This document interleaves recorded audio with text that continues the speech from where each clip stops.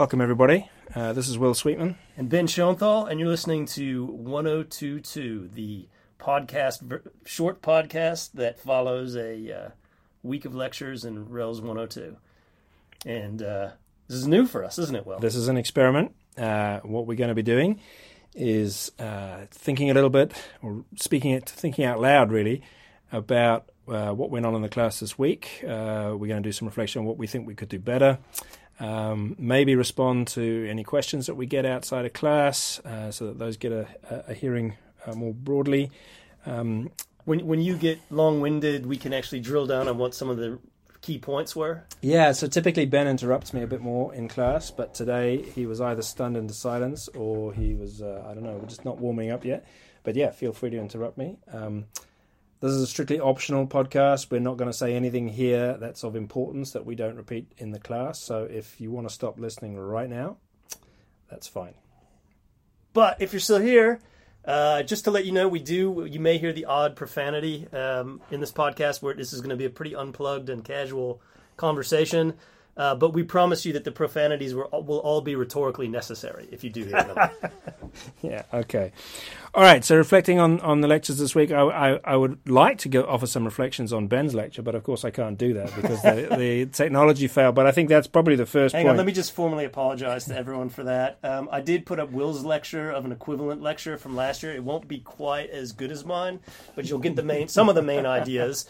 Equally, most of what I covered was in the course outline, so if you read that closely, you'll get a sense of what you need to do for the class. Yeah, I should apologize also for my absence in that lecture. I couldn't be there because I have another role in the university, which is as the head of the School of Social Sciences, and there was a meeting going on that I thought of for one class I could leave you safely in Ben's hands. You're wrong. I was wrong, but I won't do it again. We're both basically, I guess we should make that point that our commitment is to be there in the class all of the time in both classes. Because we learn a lot from each other doing that way. Sometimes, yeah. Not only about the content of the class, but also about the delivery. And we try and give each other notes on our classes at the end of the class so that we can continuously improve. The course gets better and better. You will be astonished to know that what you saw Will do today was actually the outcome of 8 years of me giving him lecture notes. And that's only how good he's got. Guruji. It's a long way to go still. Speaking of which, can I apologize for a bit of incompetence on my part? Yeah. Not just for the audio missing last time, but it turns out that, as everyone will know, you have a course outline and reading notes. In the reading notes section, it has been pointed out to me that it seems as though you're supposed to listen to the lecture and then do the readings under it.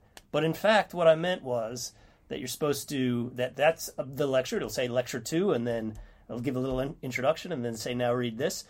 All that is in preparation for lecture 2. So I'm sorry, I'm going to make some aesthetic adjustments on the course outline and put it on Blackboard. Yeah, okay. I think that's a good point to make because, as you'll hear in class next week, we are going to start running some quizzes in class, and those quizzes will in part refer to the reading which you will need to have done before class. And as you saw in the lecture today, we're going to try and integrate what we say in the lectures with what you read. And I mean, for today, it didn't matter, but obviously Eden had an advantage on the class when I asked a question about where the future was. She knew what answer I was reaching for. I try, by the way, not to play the game of get the students to guess what's in my head, because that's a really unfulfilling game. I'm generally trying to ask questions that are a bit more open, but in that case, I was really fishing for a particular answer, and Eden knew it because she'd read Harvey. Okay, and I had my own technological hiccups. Playing you guys missed out not only on the Minions clip, but also on some other sound effects. I apologize for that. We got to get the technology hooked up in the right way, and there was a button I couldn't find in the time for the lectures, but I will get in the lecture theatre before next week and iron that out. All right, but enough about our apologies. Will, how do you think your lecture went today? I think the main points that I was trying to get across were that what we're doing is different in many ways than what goes on in parts of the university, but also very similar to other parts in that we're studying people. So we're distinctive. What's distinctive about us is our subject matter, and that we focus particularly on religion. But what in other ways we're very, very similar. We're studying people, which are also being studied in sociology, in history, in politics, and that we bring even the tools of those disciplines to bear, but we just do it in a kind of particular way, focusing on religion. There's a difficulty of understanding that is very widespread. That, as we talked about in the lecture, if you're studying religion, people will obviously assume it's because you're religious, and this is a major issue for us, and one that we're quite keen to. We're not saying that you can't study religion if you are religious, just that it's not part of. It's not a requirement. Yeah, it's not a requirement, and it's not the goal of what we're doing here. We're not aiming to convert you to a religion, or take you deeper into your own faith. That is going on in the theology department here. That is an explicit goal of them, that the Christians should understand their own faith in a deeper way. It's just not what we're about. To put it more eloquently, there's a very famous Supreme Court decision in America which made the distinction between teaching religion and teaching about religion. Teaching religion is kind of religious education in the old-fashioned sense of making you like a good Christian or a good Buddhist or whatever it is.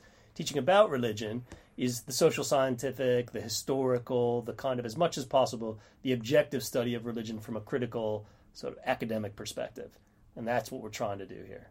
Yeah. So I think that was the main message. I think I am really surprised now that, for many years we didn't have a lecture like this at the beginning of our course. We just kind of plunged straight in and started doing this weird thing, studying Hinduism without thinking about, what does that mean?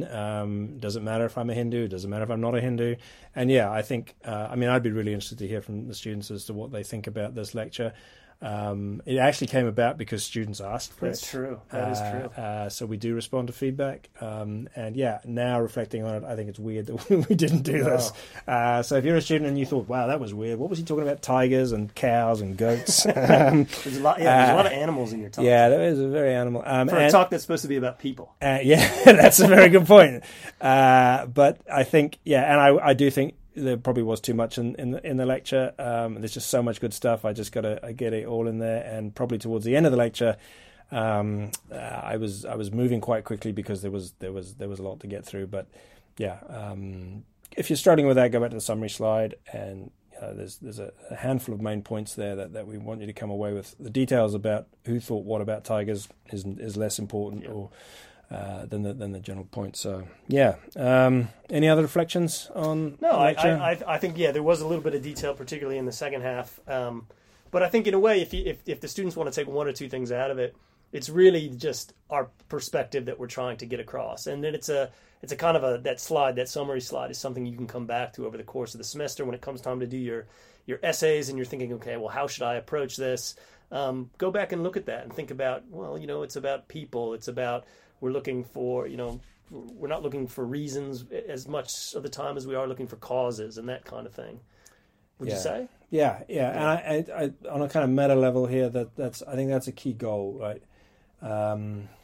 You think about what lectures are for, and look, let's be frank. One reason we're doing this podcast, one reason we're experimenting with this, is because students don't come to lectures. Yeah. Or some students do, but the attendance there's been a big shift since COVID. Yeah. And there's all sorts of reasons for that. People maybe are unwell. Ben had an email this week from a student who had COVID, and we understand those entirely. But also, there's something about, this is not what people do, right? This is not what our students do. In their spare time, they don't, as our grandparents might have done, go down the local library or the scout hall and listen to somebody give a lecture, right? It's just not what people do anymore. But I guess this came from me, so I should own up to this, that I listen to a lot of podcasts while I'm mowing the lawn, while I'm doing exercise or whatever, and podcasts are really popular.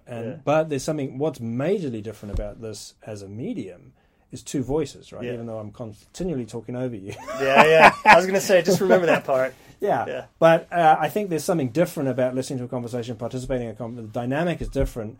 I would say, so there's podcasts that I listen to, and they're usually authors, and partly they're doing the podcast to promote their books, right? Yeah. And obviously we're doing this podcast to promote our course. But I wouldn't listen to them reading their own books out, or I have tried. Yeah. And it's not the same deal at all as listening to an interactive conversation. Yeah. So we're trying to connect with the you moderns out there. Basically we thought we listened to some cool podcasts. We're like, we could do that. Yeah. So we'll see what you think. I'm aware we're trying to keep them short. So I'm gonna move on to something that I would like to ask you about. By the way, we're thinking like they'll be between 10 and 15 minutes every one. So that's why I'm moving so quickly. But something interesting happened at the end of class today. After most of the people had left, a student came up with a very good question and asked it to Will. That student said, Will, you were talking so much today, for example, when you're talking about what goes on in the church and people praying, and you seem to have a real emphasis on what people do, their practices. But it seems to me that what people think and their beliefs also matter. And are you saying that we don't care about beliefs in the academic study of religion? And what did you say? Okay, so I said something like this, which is, first of all, absolutely not. We are definitely going to be looking at what people believe. That's really central as part of understanding how the world looks to them, is how they frame that in a kind of formal, coherent, systematic way through something that we might call a philosophy or a theology or a worldview, a systematic account of how the world is. We're absolutely we're going to spend a lot of time doing that. I think both my lecture and also Harvey's reading is partly a corrective that particularly the academic study of religion has placed a lot more emphasis on the belief side of it than on the practice side of it. Right. And that historically is because the academic study of religion emerged mostly, not exclusively, but mostly in a context that was informed by Protestant Christianity, for which belief is the most important thing. Right? You are saved through faith alone. What you believe really, really matters for Christians.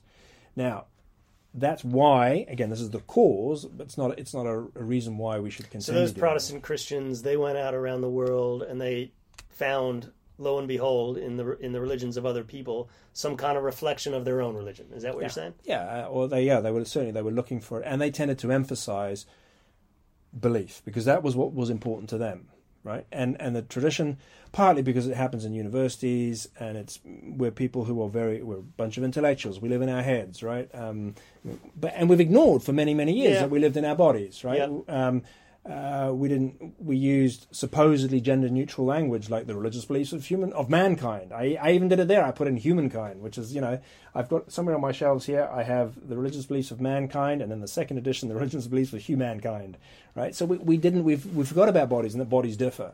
And so it's a corrective to that, but it doesn't mean that beliefs haven't been important to religions, and it doesn't mean that we aren't going to look at them.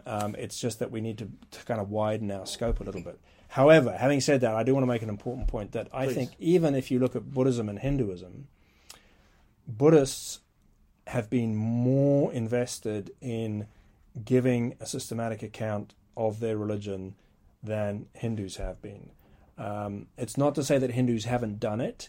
It's just that as an aspect of the overall emphasis in their culture, that where they place the most value, typically I'm going to say Hindus have been more interested in what people do than in what they believe. There are accounts of coherent accounts of what we might call a Hindu theology. One of the problems with Hinduism is that there are many such accounts, and that's another reason why we tend not to major on them, because they're difficult to understand and there are many of them. But yeah, absolutely, we're not going to leave belief aside. We couldn't. It's important. Okay, so for those of you following along, Will's claim is that Hinduism is less concerned with a systematic account of belief than Buddhism is, and we'll evaluate that over the course of the semester, won't we? Yeah. We'll see if that holds up. Yeah. It's 14 minutes. I think we better wrap it up. Okay. All right, sing our outro song, Will. Well, I would love to sing Every Sperm is Sacred, but I'm going to just recommend that folk find that on YouTube. Should I do my beatbox for you? Go for it.